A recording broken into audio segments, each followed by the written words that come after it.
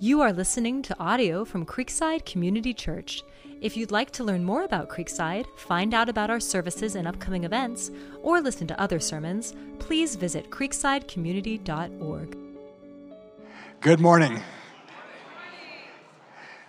About 80 of our men are at the annual men's retreat, which I know wives are applauding.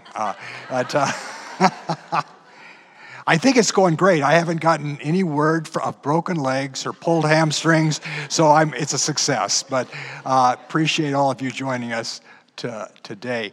2 weeks from yesterday, we have our annual Love Our Neighbor. And Jesus said, you're the light of the world. Let your light shine before men in such a way they may see your good works and glorify your Father who is in heaven. And so this is just an opportunity to do good in the community, especially if you're not in the habit of doing that. This will give you some opportunities to get in the swing of it. And this is not a kind of a once a year we let our light shine before men, and then we got that done, we check that off. But it's more of an opportunity to get involved in these things. So if you're not signed up, I encourage, though, Chelsea will be out at the table out here, or you can do it online.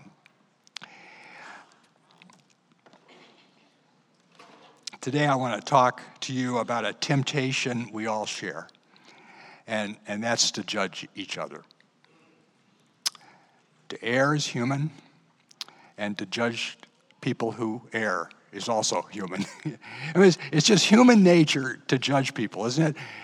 Unbelievers judge, believers judge, we all judge. And if you doubt that, go to your favorite social media site and just count how many posts are criticizing somebody or complaining about somebody. We even judge people for doing the things we do. Well, this morning I talk a little bit about how remembering God will change that. We're in the book of Deuteronomy. The book of Deuteronomy occurs 40 years after Moses gave God's law to Israel. For the past 40 years, the generation that God delivered from Egypt has been wandering around the desert until they all died except for two, Joshua and Caleb. And now Israel's on the banks of the Jordan. This new generation of Israelites, the children of the generation who died, is now getting ready to go across and take possession of the promised land. And this is really a sermon, which is amazing to me. You complain about how long our sermons are. When Moses preached, he would preach for days. And they listen. But this is a sermon. The theme of the sermon is remember God. Remember God. Why? Do I have up here? Next, yeah, the Proverbs 15:33 says, the fear of the Lord is the instruction for wisdom, and before honor comes humility. Wisdom is really understanding who God is and living in light of that. And that's what Moses does. He says, here is the God whom you serve. Here is the God who has delivered you. Your job is not just to keep all these unrelated commandments, but all these commandments make all the sense in the world if you understand who God is. So we've been going through and just looking at what is God like that Moses calls us to remember. And today we're going to talk about, in chapter 9, remembering God when you're tempted to judge, which will mean three things. If you remember God when you're tempted to judge, you'll remember that our battle is with sin, not with people. You'll remember that God is good to everybody, both to the good and to the evil. And you'll remember that God is the judge, not us. So if you struggle with judging, if you just have a hard time turning off that little judge that sits in your mind and is always evaluating people, always evaluating things, I think this might help. Let's pray and ask God, just say to him, speak, Lord, for your servant is listening. And then I'll close. Let's pray.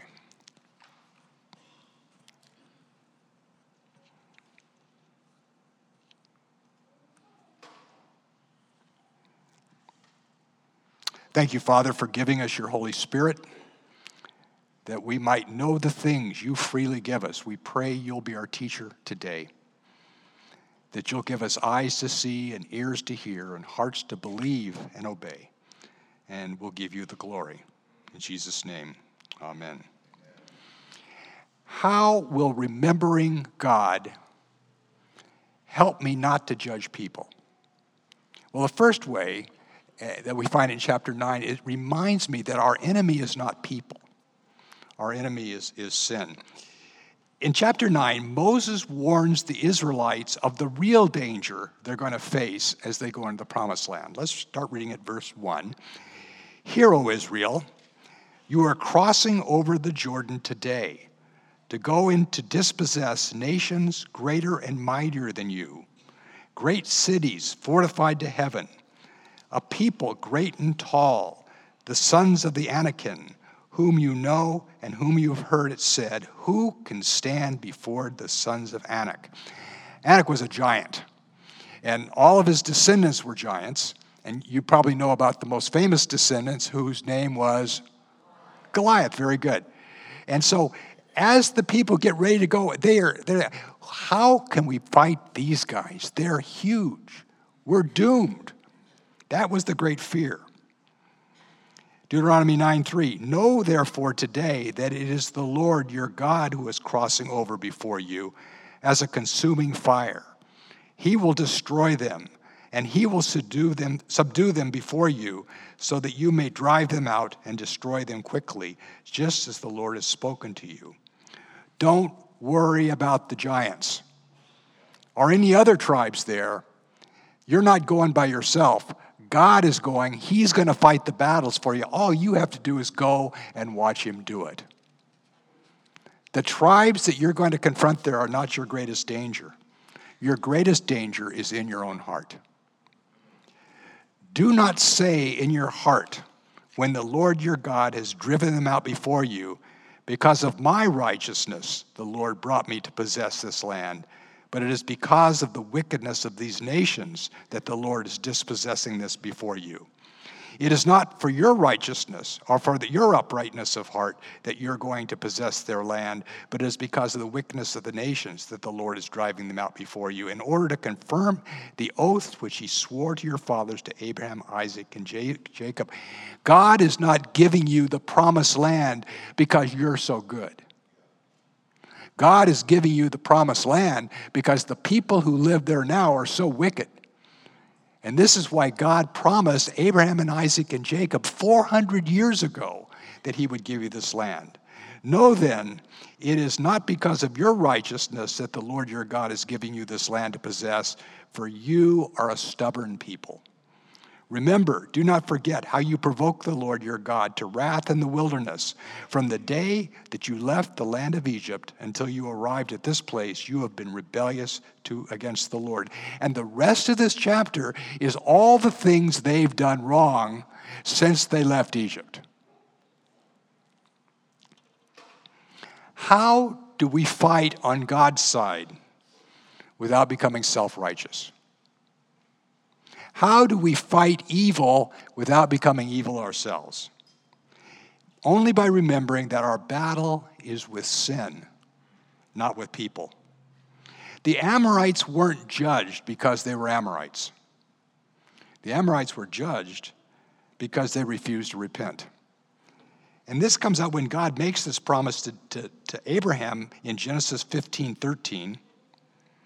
Know for certain that for 400 years your descendants will be strangers in a country not their own, and they will be enslaved and mistreated there, referring to Egypt. So God tells Abraham 400 years before this that for 400 years your children will be enslaved in another country. And then in verse 16, in the fourth generation your descendants will come back here, for the sin of the Amorites has not yet reached its full measure. Why didn't God give Abraham the land when he promised him? Why does he say there's going to be a 400-year wait? Because the residents of the land, the Amorites, haven't yet filled up the measure of their sins.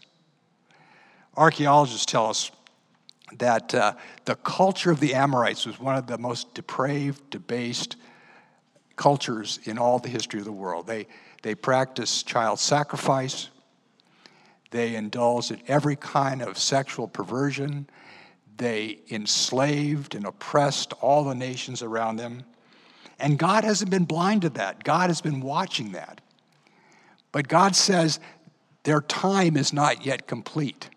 I'm going to give them more time to repent. I'm going to give them more time to turn from their sin.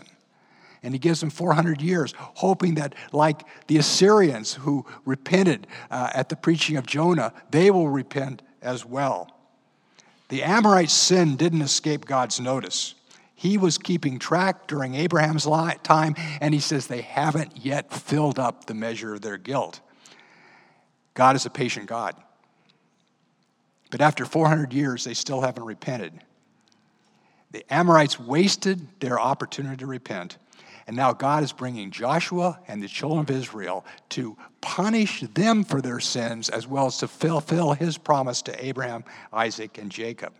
And yet, even in this time, any of the Amorites who repented were saved, like Rahab and her family in Jericho, or the tribe of the Gibeonites who made peace with Israel. And they were welcomed into God's peace. So they still had a chance to repent. You are no different than the Amorites. So don't think that it's because of your goodness that God is giving you this land. He's giving this land because they're so evil. It's just human nature for us to judge other people, isn't it?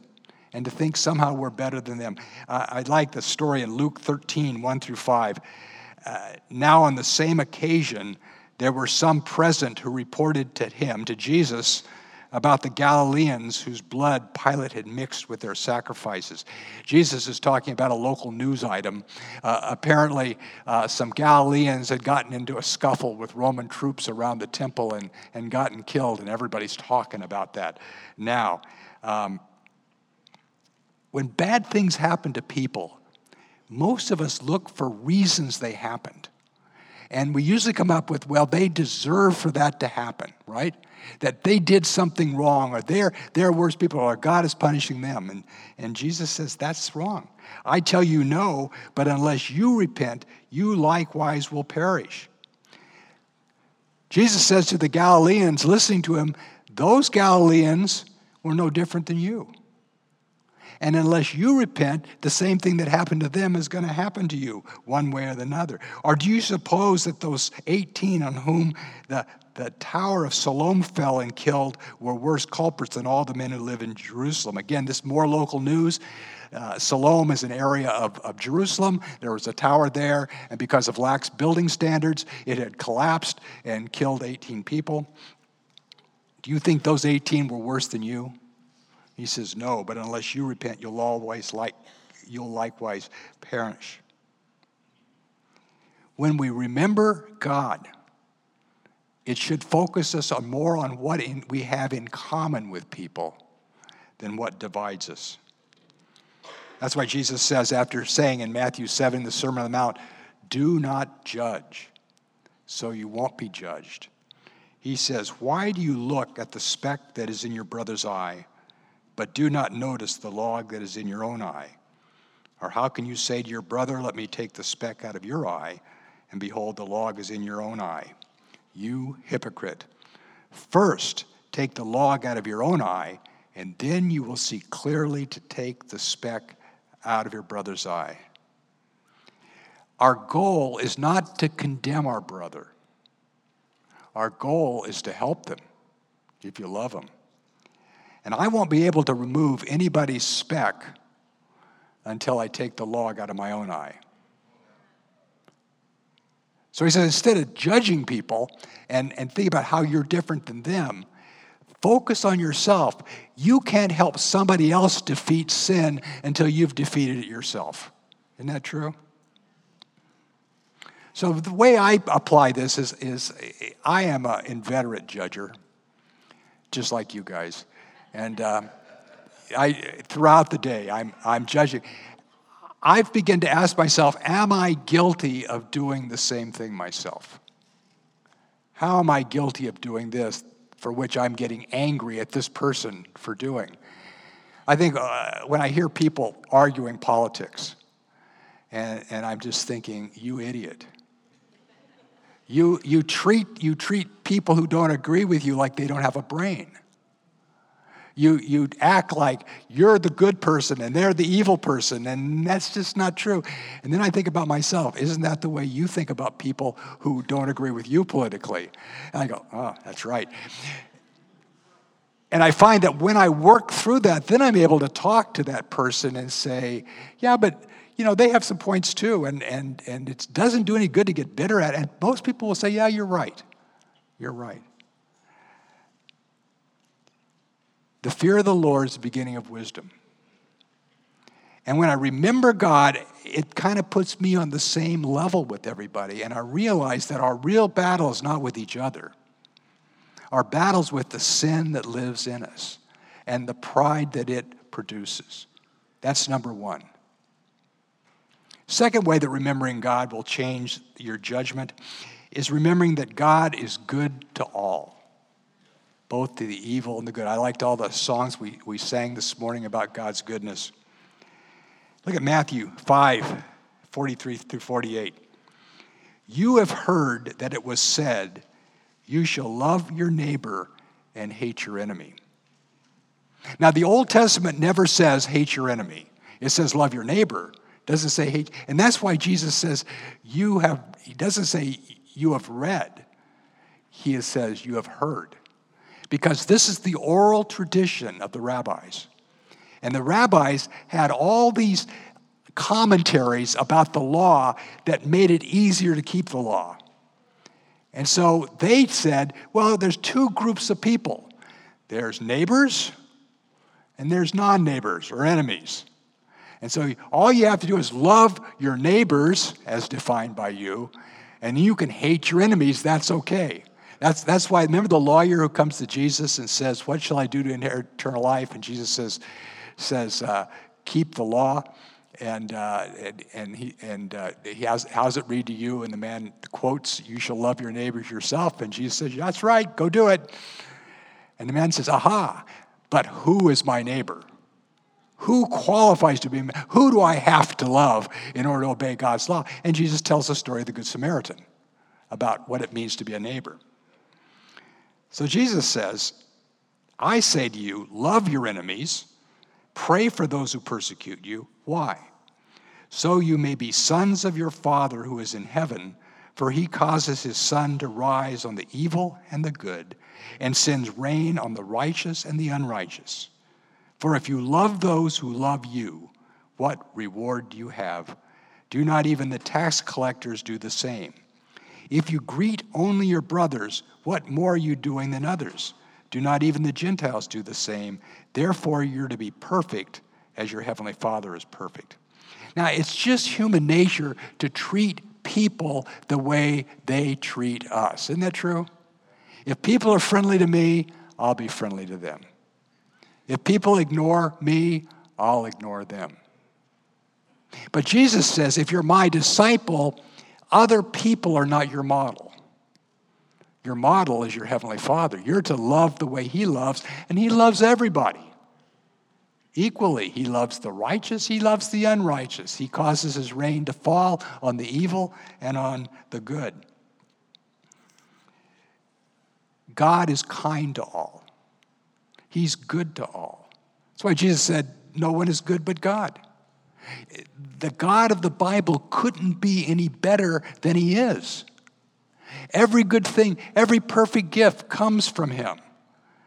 He's kind to all creation. He gives us good things to enjoy. He's constantly working to bring those who are separated from him into his presence and to enjoy him for all eternity. That's the story of the Bible, isn't it? And so if I remember God, I'm going to remember what he's like. And Jesus says, you're to love people the way God loves, not the way people love, because your heavenly Father is perfect. And that's why I need the gospel, because I can't love that way. I don't have the power to love that way. I'm selfish. But that's the gospel. The gospel is we aren't saved by anything we do, but we're saved by what he does. Jesus becomes a human being to be our champion and representative. He lives the life we fail to live, living in complete obedience and faith to his Father, so that God can credit to us as a gift his perfect righteousness when we put our trust in him. He dies the death we deserve to die, bearing the punishment on the cross for our sins, so that God can forgive us when we put our trust in him. And he rises from the dead, not only so that we can live forever, but so that he can come and live in us and make us new people and give us the power day by day to live the way he lived, which means loving the way he loved, loving the way his Father loves, being perfect as he is perfect. And so if Christ is in your life, you have the power today to love like he says. And here's what I found about this. I find I am not happy when people treat me well, because I'm so proud I think I deserve it. Well, of course they treat me well. I'm not happy when I get my way, but I am happy when I love the way God loves. When I reach out to people that aren't reaching out to me, when I'm loving people that don't love me, that's when I feel the joy of the Lord. Because Jesus said, it's more blessed to give than to receive. Do you believe that? Because that is a fundamental law of life. You'll be happier if you give the way God gives than if you take the way sin takes. That makes sense? So if I remember God, I'm going to remember that sin is the real enemy, not people, and that I have a lot more in common with everybody else than what divides us. And I'm going to remember that God is good. God is perfect love, and God is loving everybody, and he has made me to be like him. And that brings us to the last one, what remembering God means. It means that I remember that God is the judge, not me. Fear of the Lord is the instruction for wisdom. We are created in the image of God. And for that reason, every human being has a sense of justice, of fairness, of what is right. And that sense of justice that we have makes forgiving other people difficult, doesn't it?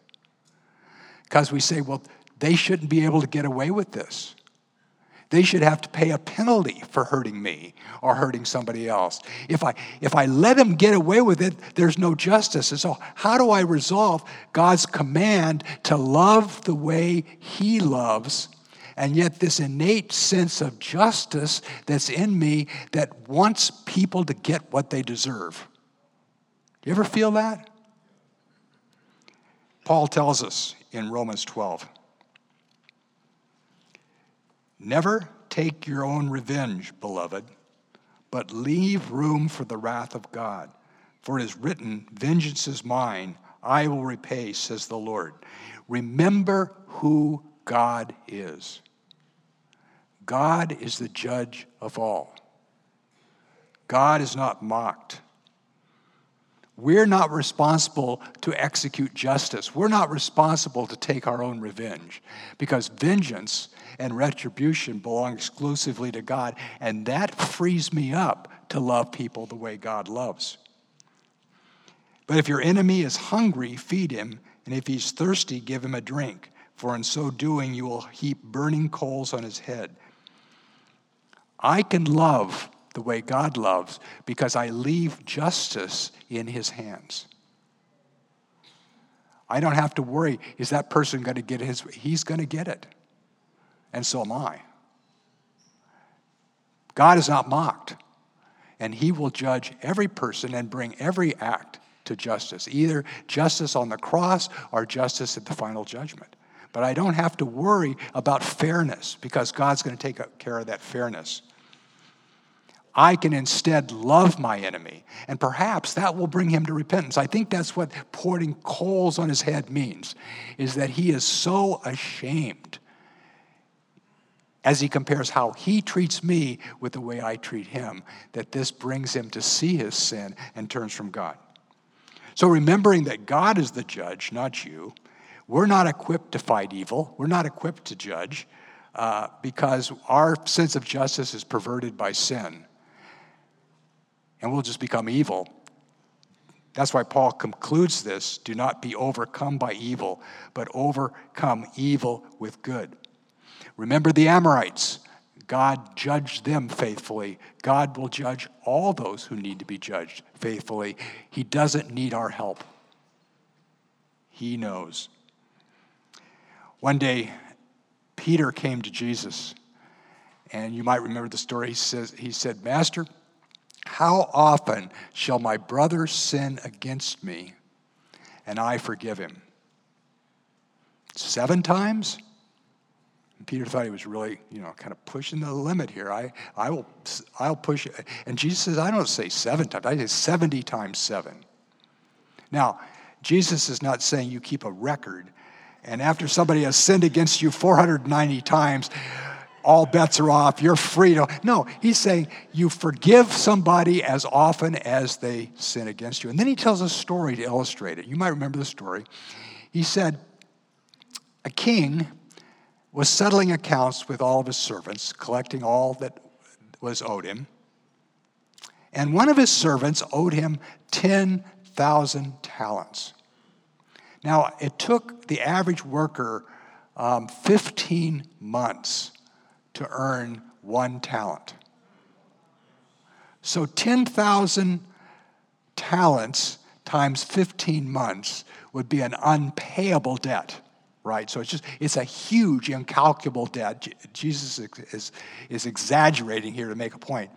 And when the king finds out about this, he orders the servant and his family to be sold into slavery so he can get a little money back. And the servant goes to the king and he weeps and he says, please be patient with me. I will repay. He still doesn't get it, but I will, as if he could repay. The king feels compassion and he forgives the servant. But the servant turns around, he finds a fellow servant who owes him 18 denarii, 100 denarii, I think it was. Anyway, it was about 2 weeks' wages. And he says the same thing the king said to him, pay me or I'm going to throw you and your family into prison. And this servant says the same thing he said to the king. He says, please be patient with me, I will repay. And he says, no way. And he has him thrown into prison. So the other servants are sad because of this, so they go tell the king. And the king brings the first servant before him, and he says, I forgave you because you asked me, should you not have had mercy on your fellow servant the way I had mercy on you? And so he orders him to be thrown into prison until he will pay all he owes. And then Jesus concludes that by saying, my heavenly Father will also do the same to you if each one of you does not forgive his brother from his heart. Forgiveness is not between me and you. Forgiveness is between me and God. I don't forgive because you admit you did wrong, or because you apologize, or because you promise you'll never do it again. I forgive because God commands me to forgive. And he says, if you don't forgive, I will discipline you. And if you've held bitterness against anybody, you know how miserable it is to be in that prison, isn't it?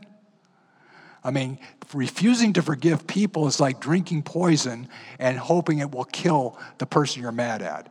It just doesn't work. It doesn't work. You're miserable. They don't even know. Jesus says, forgive everybody, and you'll be forgiven. Many Christians, I believe, have stopped growing spiritually because they refuse to forgive, because they refuse to obey God in this. The fear of the Lord is the instruction for wisdom. And the more we remember who God is, the more living the way God calls us to live just makes sense. That's why you become a Christian. People who become a Christian do so because they believe that God is just. And that they won't get special treatment from God. That he treats everybody the same. And if they don't repent, they will be punished for their sins. But they also know that God is love, and that he has provided for their forgiveness. He has sent Jesus to die on the cross so that anyone who comes to Jesus and repents will be forgiven of all their sins, past, present, and future. And so they become a Christian because of that sense of justice. Have you repented? Do you know for sure that God has forgiven your sins? Are you forgiving? Is there anybody in your life you need to forgive? You can do that this morning. You don't even have to tell them. You can just tell God, Lord, you command me to forgive this person, and I forgive them because you command me to do it. Not because they're sorry, not because they've apologized, not because they even know what they did was wrong, but because I want to be right with you, and I forgive them now.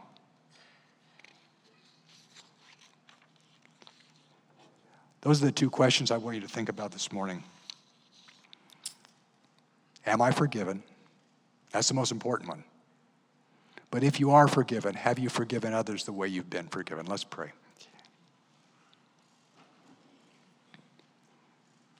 Father, thank you for your incalculable goodness to us.